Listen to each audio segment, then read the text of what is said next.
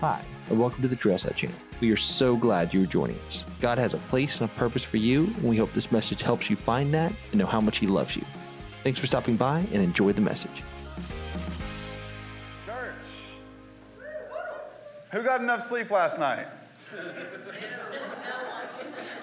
I can tell I said church and I go, woo! We are pumped to be here right now. Everyone's tired, which is good. Because I have a firm belief every time that we preach here, I have this horrible thing where the Lord decides to teach me something about that the week before. And so I've decided to stop preaching about things that hurt.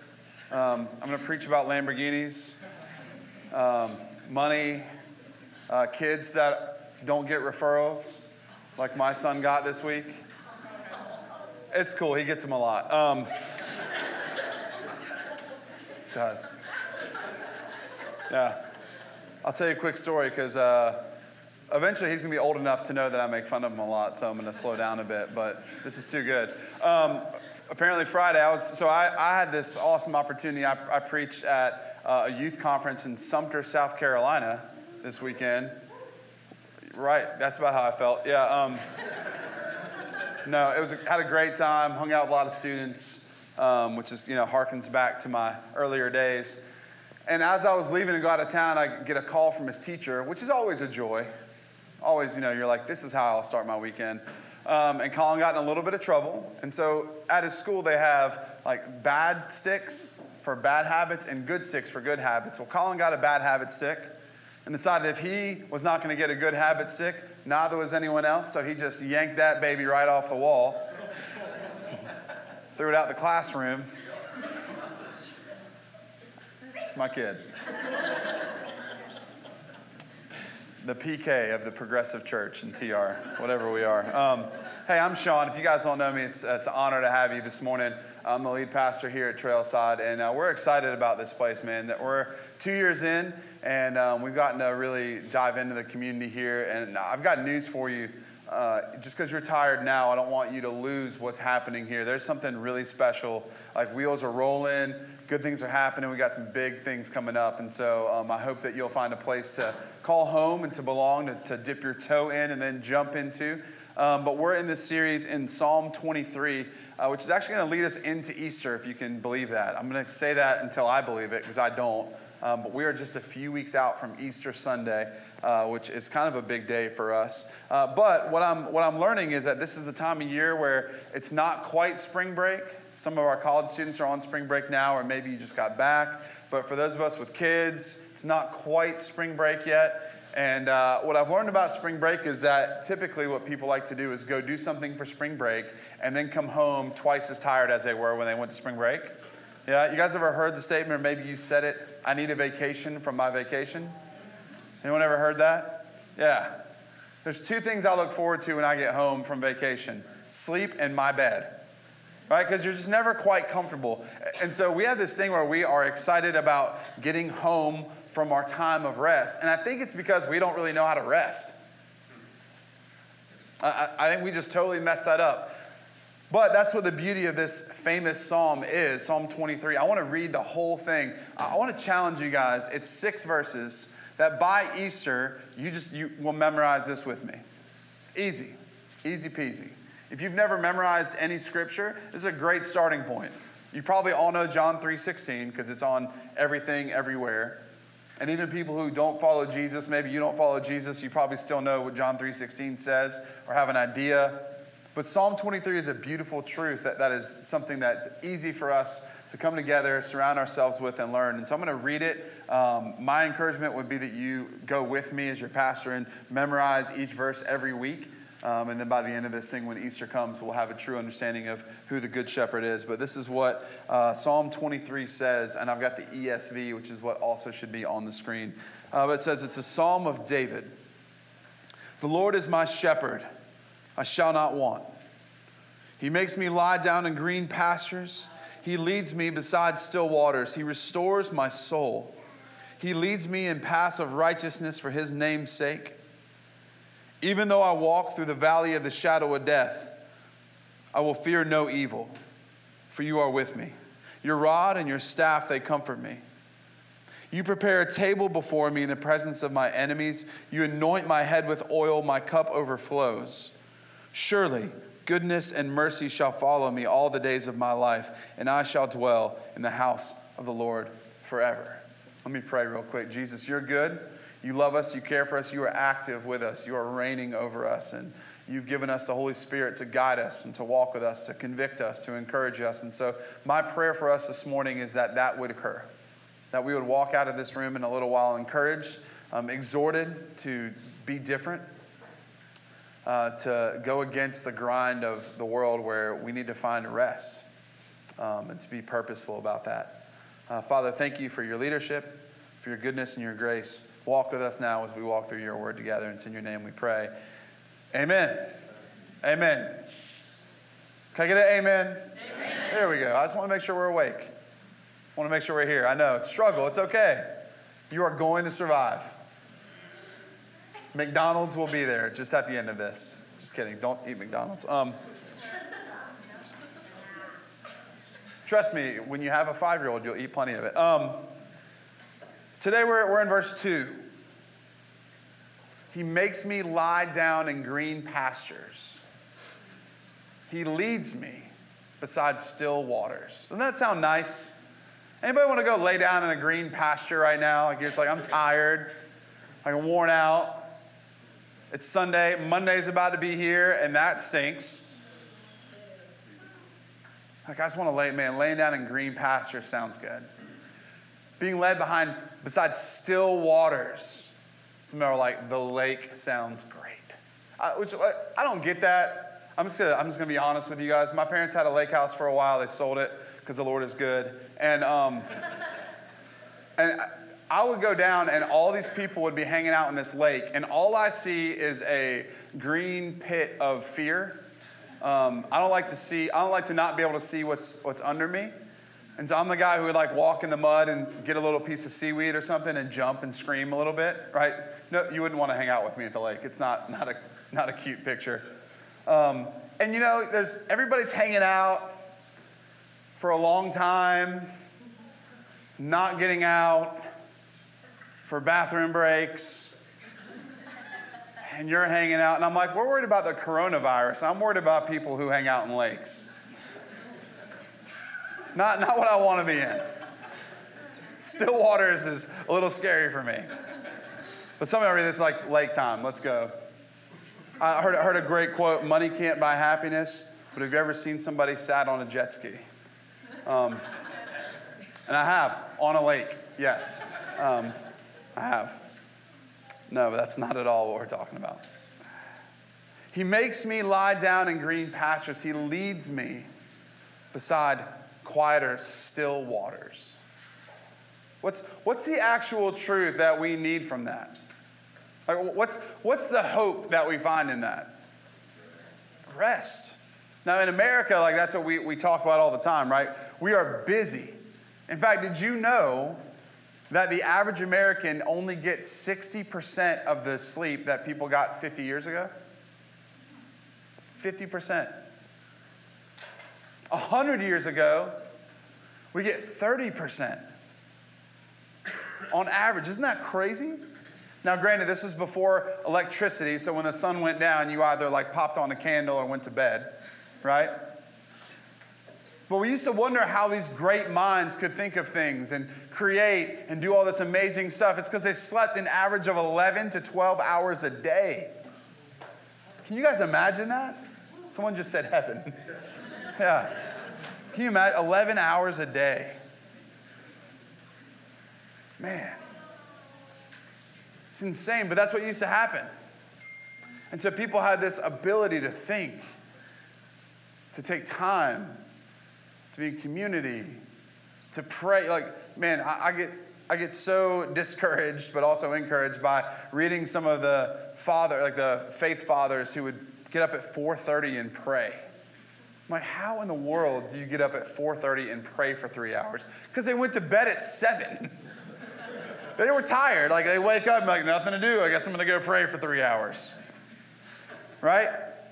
So it's a little bit far-fetched for me to say, hey, you should wake up at 4 o'clock and pray for 2.5 hours. But it's not far-fetched for me to point us toward this psalm and say, hey, we need to find rest. You need to seek rest. So, some of us, man, are in this room, and the way you think you rest is by being at work more. Because that helps you feel like you're doing what you're supposed to do, which de-stresses you. Do you know what that actually does? It causes more stress. You rest less, and so you've now taken your place of rest and assigned it to your work because you think work equals money and time and things, which will let you live a better life, and then you can rest when you're dead. And it's this crazy cycle, man, that happens. And it's a big mess because what we need to actually do, what Scripture points us toward, not what I'm doing, what Scripture says to do is to rest. That the Good Shepherd rests. He calls us to rest. But it's even more than that. First thing this morning is that the shepherd cares for his sheep. Cares for his sheep. I love the terminology here, and I didn't go back and study the Hebrew. I apologize.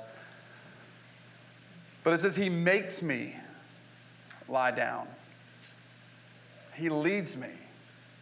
Here's a reality about what Jesus does for us, and why the beautiful piece of authority that we miss is that we have to have someone who will sometimes make us do things, right?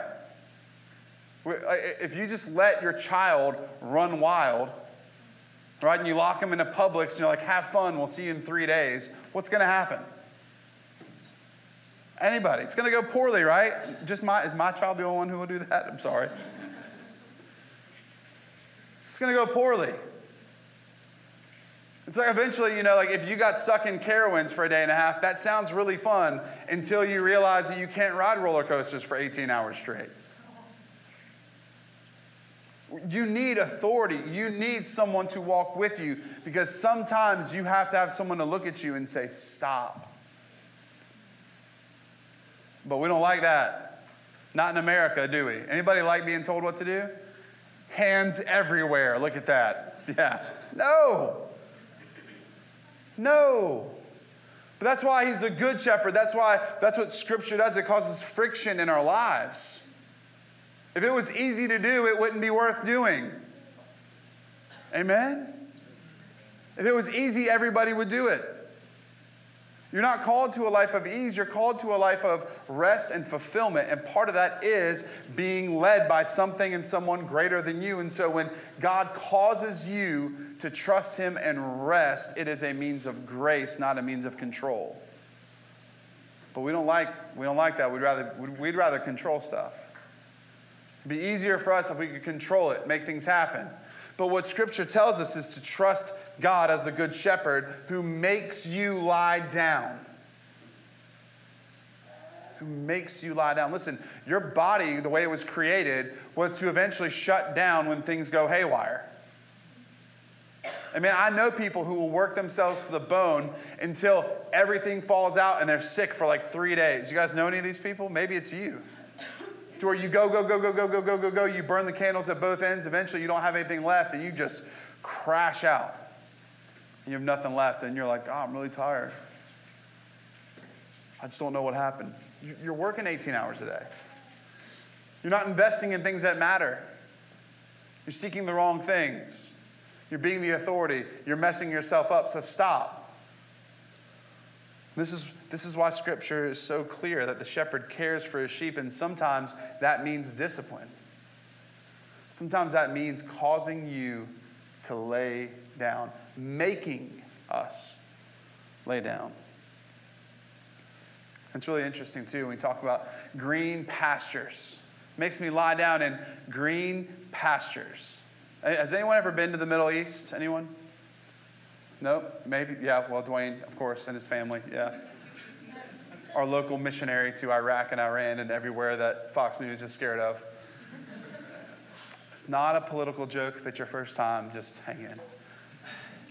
It's not the last one. Yeah. Listen, I don't know if you know much about the Middle East. There's a lot of dirt and sand there. Not a lot of green. In fact, The areas that are farmland in the Middle East, they don't let sheep and people walk through because it's so valuable, because it's so small.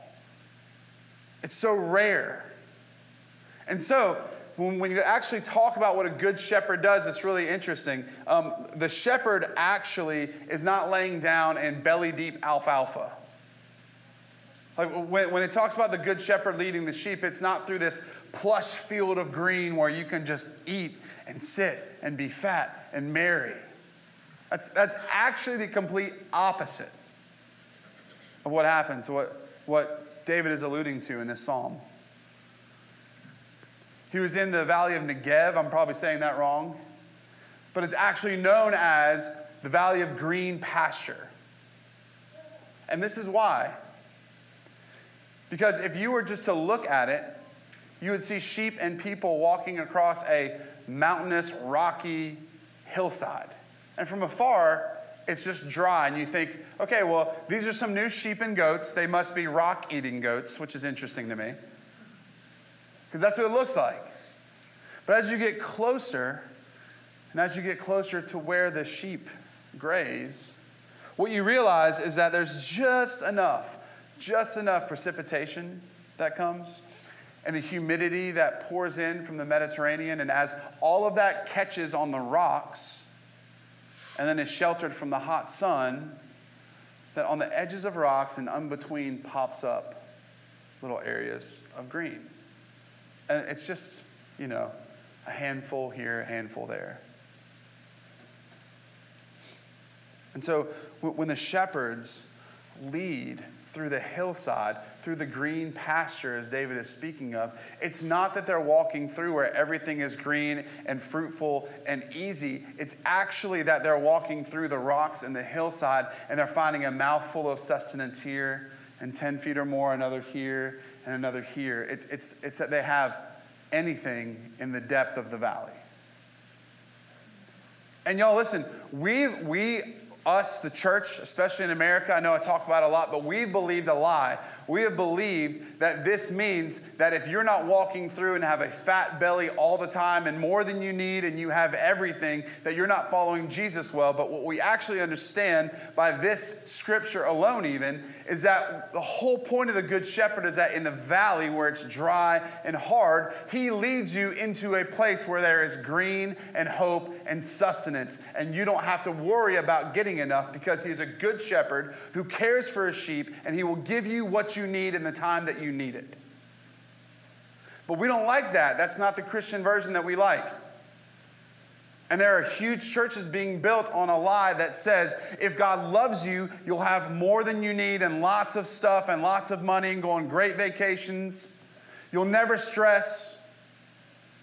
There'll be no trial because God loves you so much that he takes it away from you. The reality is the shepherd is good because as you walk through the rocky countryside, he knows where your sustenance lies. And if you trust him and follow him, he will not let you fail. That's the gospel. Listen, we can go to church and have a great experience and smile and be encouraged and walk in and think, man, God is good. And then Monday, when something happens beyond our control, wonder where God is. Or we can trust in the Good Shepherd that as we walk through the valley of the shadow of death, which is next or 2 weeks, that he knows where everything you need lies. And that he will, if you follow him, walk you by every green pasture that there is.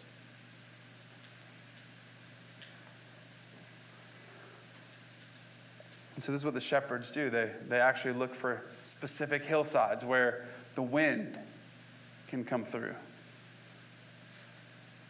And where the humidity will come and hit the rocks at the right angle to produce green goodness to keep their flock alive.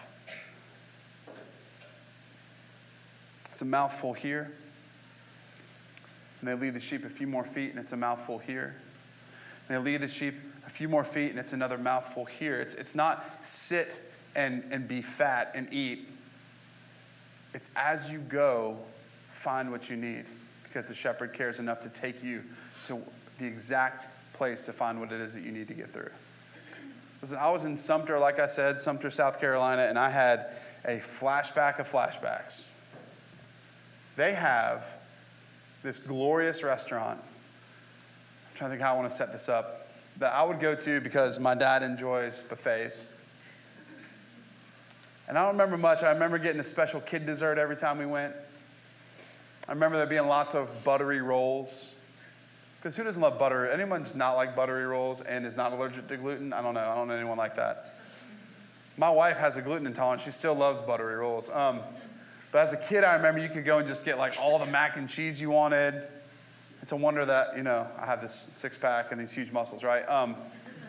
All the mac and cheese you wanted and all the chicken, and it was so beautiful. It was called Shoney's. Anybody remember Shoney's? Yeah. So, seriously, there is a Shoney's still open in Sumter, South Carolina. And for half a second, I was like, man, I could go by Shoney's and nobody would know. Right? I could just eat in absolute failure of life and just drop as much in my mouth as possible and have no one there to judge me or my wife to look like, hey, Sean, it's a lot of sodium. Let's not do that. That's what happens when you get above 30. You start caring about sodium, I guess. I don't know. No. But I started thinking, I was talking to my friend Dell, who's down there, and Dell's on a health kick. He's lost a lot of weight in the last few years and just is really smart. And he was counting his calories, which is great, but I probably should care enough to do that. I just don't. And I was like, man, we should go to Shoney's. And he goes, dude, if we go to Shoney's, I can probably get a salad and like half a plate, and that is not going to be enough for me. I said, well, Dell, that sounds like a personal problem. Because I could go there and eat for 2 hours. And he goes, yeah, but that's not beneficial for you. Like, that's not good. That's not healthy for you. That's going to end poorly for you. And then went into detail we don't need to go into. And I said, you know what? Like, it's actually kind of a beautiful picture of what I'm preaching Sunday, because it's the same way with the Lord. Like, does anyone's walk with Jesus, has it ever looked like, or anyone you know, ever looked like God says, all right, here's a bunch of food, plop down here, roll around, have a good time, and just don't do anything but eat? Like, is that what a true following Jesus looks like? No, do you know why not? Because sheep have this problem. It's called dying very easily. Right? That's the problem they have.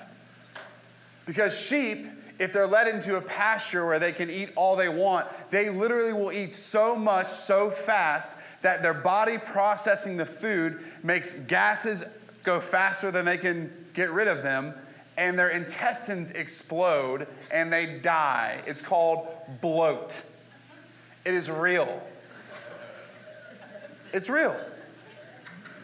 I'm just telling you. I'm a messenger at this point. But this is the problem. If the shepherds and the farmers don't go and actually make sure their sheep are moving and regulated, they will eat until they all die, until they get fat and explode. And the farmers just come out and they die apparently like cartoons. They roll over and all their legs go in the air. That's how sheep die. I don't know. I watched a lot and read a lot about sheep. It's weird. But that's reality. Listen, the reason that the Bible speaks in parables and in stories and in word pictures is because it's relatable. This is why God will not plop you down in a fat field and say, eat until you're happy, because it will kill you. Because you are not meant to consume and consume and consume and consume. If you do, it will kill you. You will become spiritually fat and apathetic, and you will eventually just roll over and be done.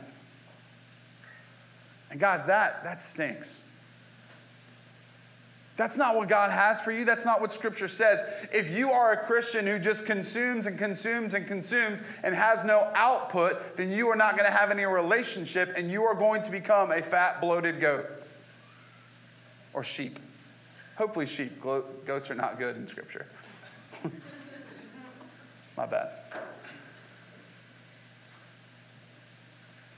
But that's the reality of what's happening here. He leads you beside green pastures. It's not to say that you get all that you want until you're fat and full and happy. It's to say you walk with the shepherd and you trust that he or she is leading you, or he in this case with Jesus, that he is leading you exactly where you need to go. And along the way, you will get everything that you need, just enough to depend on him. Not that you'll eat and bloat. But y'all, there are a lot of churches, a lot of people who are this close to being bloated Christians because they consume and consume and consume and nothing comes out. They don't serve. They don't love people well. Some of the angriest people I met are the most comfortable Christians who have everything they need. And I'm like, how can you have so much and just be angry, just be mad? It doesn't make sense. It's because that's what we do. They consume, and nothing comes out of them. No hope, no grace, no peace, no community, no life. And eventually they just are going to roll over and be done. But in this part of the psalm, God is not taking you and plunking you down in a field that you'll never have to move an inch for the rest of your life. In fact, the Christian life and walking with the shepherd is that he will lead you and that you will have to go places that are unfamiliar to you for your sake and your good and his glory. And it's not easy, but guys, I've said this before, I don't have time to waste on easy. Anybody else? I don't want my children to grow up thinking that easy is what they're supposed to be. I don't want my friends and the people I'm around to walk with me in a relationship and hang out with me and think that ease is the way of friendship. It's not. In fact, what does Jesus say about relationship? He says, my yoke is easy, my burden is light. It's that shared. It's not that life isn't hard, it's that you have other people to go with you. And so when David says, he makes me lie down in green pastures, he leads me beside quiet waters, it's not just rest from sleep, it's rest from trust and self-sufficiency. It's rest knowing that you aren't supposed to sit down and eat and be merry. Instead, he gives you and I exactly what we need to get through the day so that we will rely on him alone. There's a famous rabbinic quote that I heard and I loved. I just think it's beautiful. He says, worry is dealing with tomorrow's problems on today's pasture. Isn't that good? I want to say something like that one time in my life, right? Where people are like, wow. Not where it sounds deep, but where it actually has some meaning behind it. Like people say cute things all the time. Worry is dealing with tomorrow's problems on today's pasture. Church, we have become a group of, the church in general has become a group of people that worry more about tomorrow than we do about what we need today. So we store up things. We hold on to things. We insulate ourselves from things. In reality, the good shepherd is just calling you to trust him.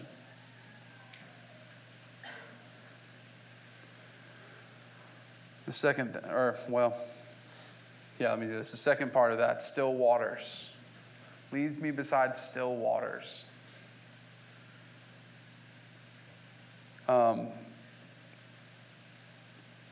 Here, let me just actually show this to you.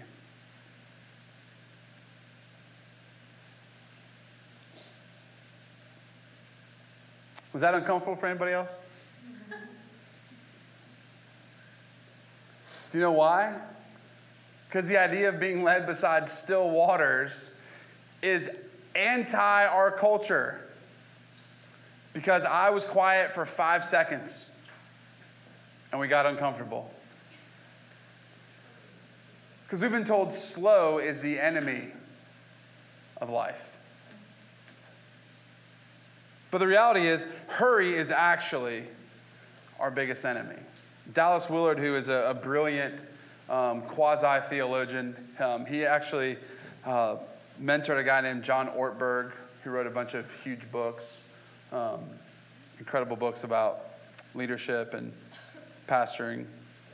Dallas Willard said, hurry is the great enemy of spiritual life in our day. Hurry. Think about it. Hurry is the great enemy and the challenge of your spiritual life. Because you know what it does? It takes away your ability to rest in the Good Shepherd. Because we slam our schedules full of stuff, and you know what we do? We just go next thing, and we see everyone else doing it. We're like, well, this is the pace of life. But what the Good Shepherd does is he's calling you to chill the heck out. Rest.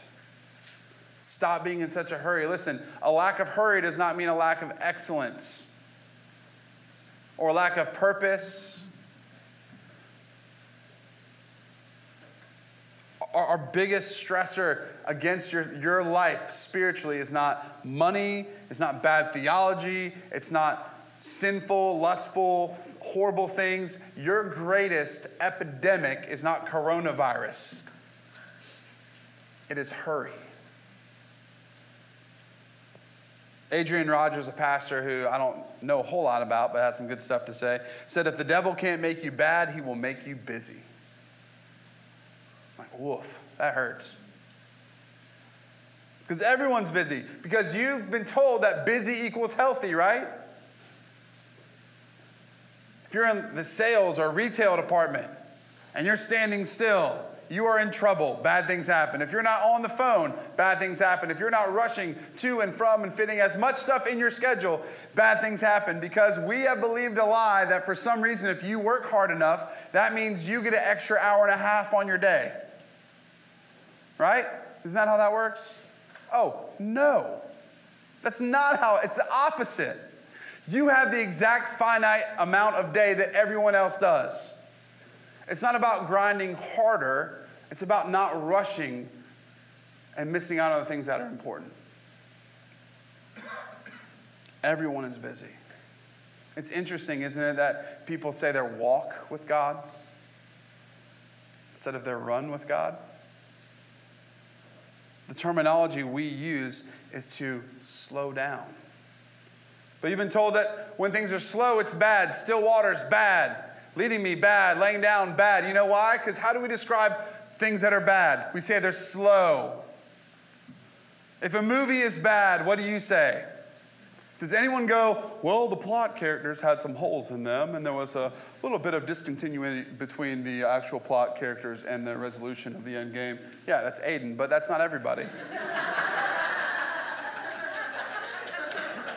But listen. When people say, how was that movie? If you don't want to say it was fantastic, the statement you say is, well, it's a little slow to start. Took a while to get there.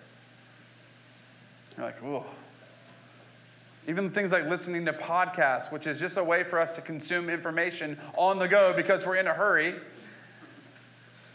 It's really good, but God, they take forever to get to the point. It's a little slow. You go to a restaurant, right? How was it? It was all right. Was the food bad? No, food is great, but the service was slow. I had a Popeyes chicken sandwich yesterday. I know. I had to see. And I'll tell you, what sells Chick-fil-A sandwiches is not just the deliciousness of the sandwich, but it is the experience that you get. Here's what happened. I went and I said, how are you doing? The girl goes, yep. And I looked dead at her and I said, that's not a response to that question. And she goes, oh, well, what can I get you? And I was like, okay, we're not getting anywhere. So I ordered it and I was like, how's the chicken sandwich? Is it good? And she goes, it's all right. I was like, great, sign me up for 2, So we order our food. We sit down, and my buddy Dale's like, yeah, it's going to take a while. That's why I bring people here to this Popeyes, because I know I can talk to them and still get fast food prices. I was like, that's great. And we're at this end of the restaurant, the counter's over here, and the girl literally takes the things and plops them down and kind of like drops them. She goes, hey, y'all ready? And I was like, for what? We're ready? And I said, oh, our food? And she goes, Yeah, it's here. I was like, this is not Chick-fil-A. And went there and got our food, ate it. It was delicious. But man, it's the experience that matters in things like restaurants. And so we say, food was good, but it was slow. Oop, we're good. I'm not going to say that joke. But here's what Jesus says. Here's what Jesus says. Jesus says, be still. Be still and know that I am God. Rest.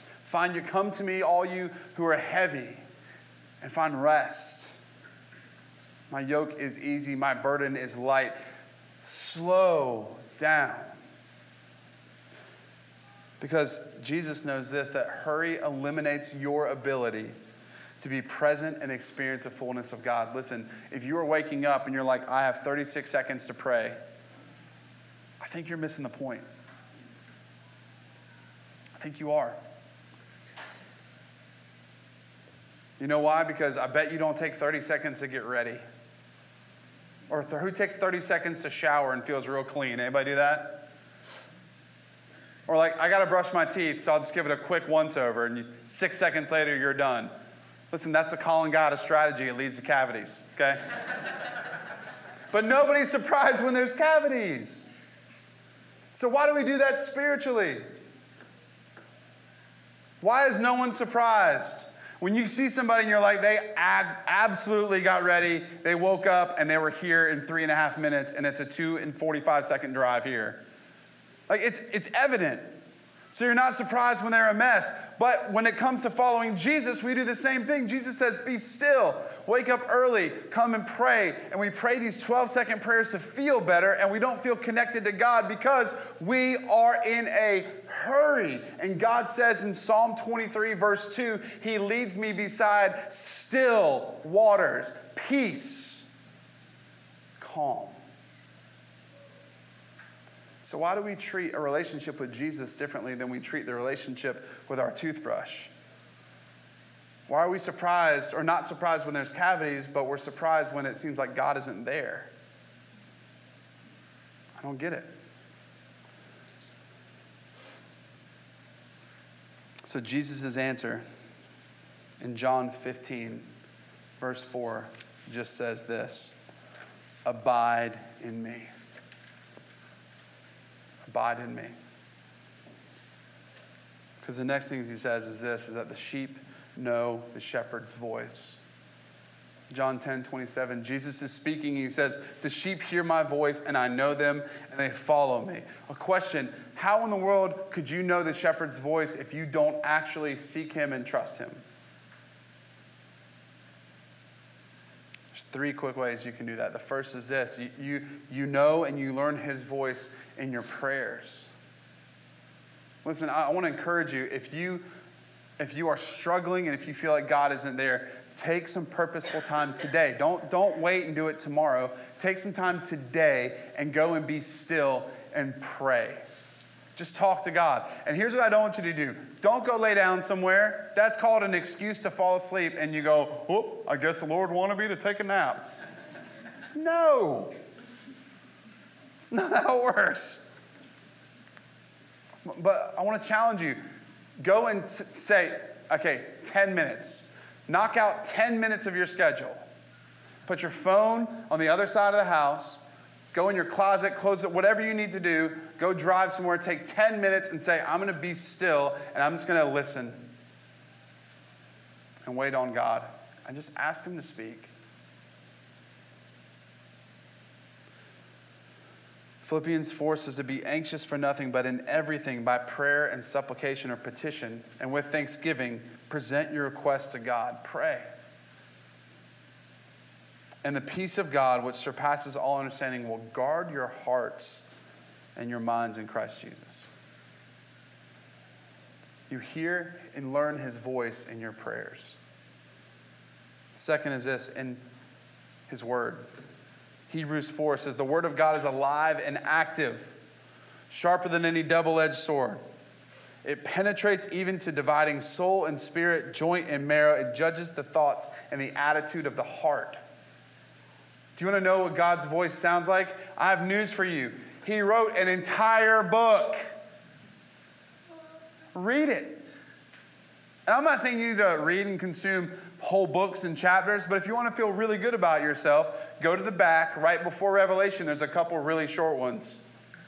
You can tell someone you read an entire book of the Bible. They don't have to know it's 3 John or Jude. 26 verses. It's a whole book. Yeah. And someone's like, well, what book did you read? Just like, I don't want to gloat. It's a book. 14 verses of beautifulness. I read a whole psalm today. 6 verses, Psalm 23. That's great. That is growth. Be okay with that. Stop worrying about impressing people with how spiritual you sound and look, and instead, just follow Jesus.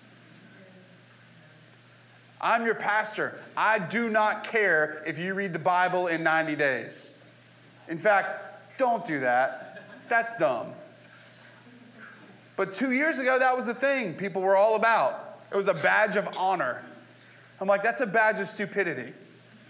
Don't do that to yourself. Or maybe you're really smart and you can do that.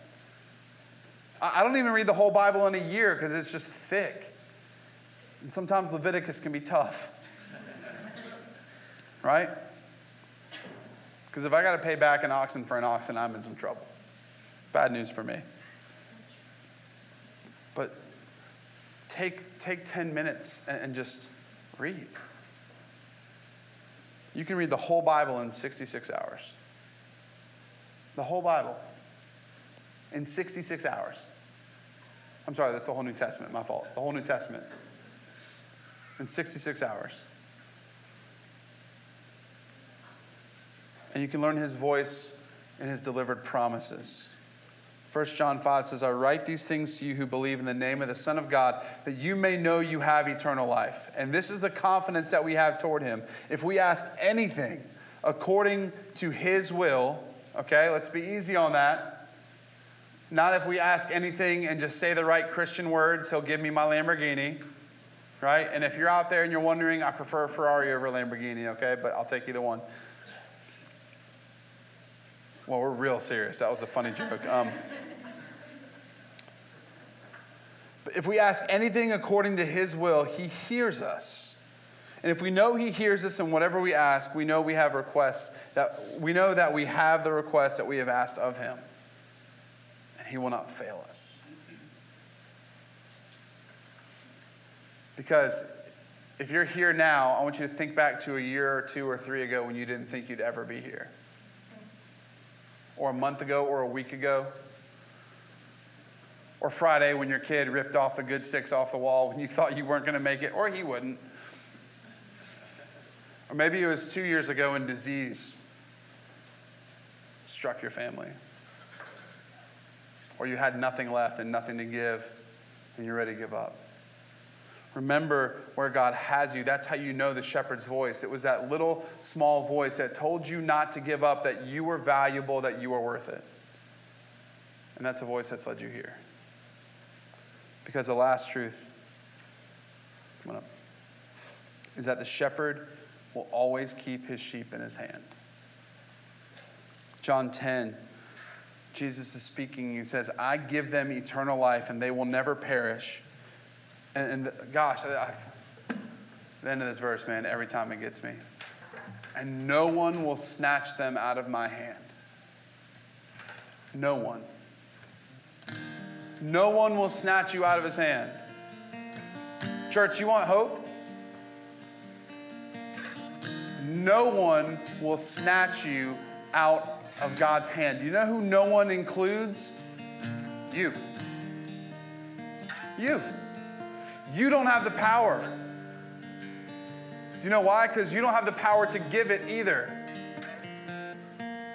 When God calls you and when he says you are his, he holds you tightly and there's nothing that can come in between you and that hand, and you will not be snatched out of it.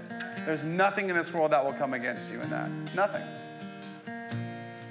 And look, we can argue, I love having that conversation, but every single sentence I read of Scripture tells me that it is a gift God has given that no man can ever separate me from.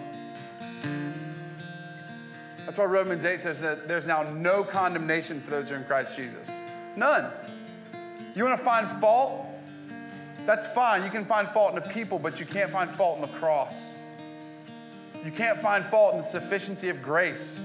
You can't find fault in you being bad enough for God to be like, you know what? Yeah, you're right. Later. Because he's incapable of that, no matter how bad you are. But here's the goodness of the Good Shepherd. He wants you to walk with him because he leads you through green pastures and he has you walk beside still waters. And he will give you everything you always need. Let's pray. Jesus, thank you. Thank you for your goodness. Thank you for your grace. Thank you for the peace that you give us that surpasses all understanding. For the promises you have for us that won't fail. And for the way you consistently demonstrate yourself to us. Lord, my prayer as we wrap up this morning would be that we would seek you honestly, earnestly, that we would trust in your goodness. That we wouldn't rest in being consumers of Christianity and of church, but instead it would require us to go out, to share, to love, to care for people. And that you would start a movement here in this body to change this city forever. We love you. We thank you. In your name we pray. Amen. Thanks so much for listening. We hope you were encouraged by the message and you feel closer to Christ than you ever have before. If you'd like to learn more about our ministry, visit us in person, or help support our mission as we seek to love Jesus, serve others, and live unified, check us out online at trailside.church, or you can find us on Facebook, Instagram, and Twitter. Thanks so much for listening, and we can't wait to see you again soon.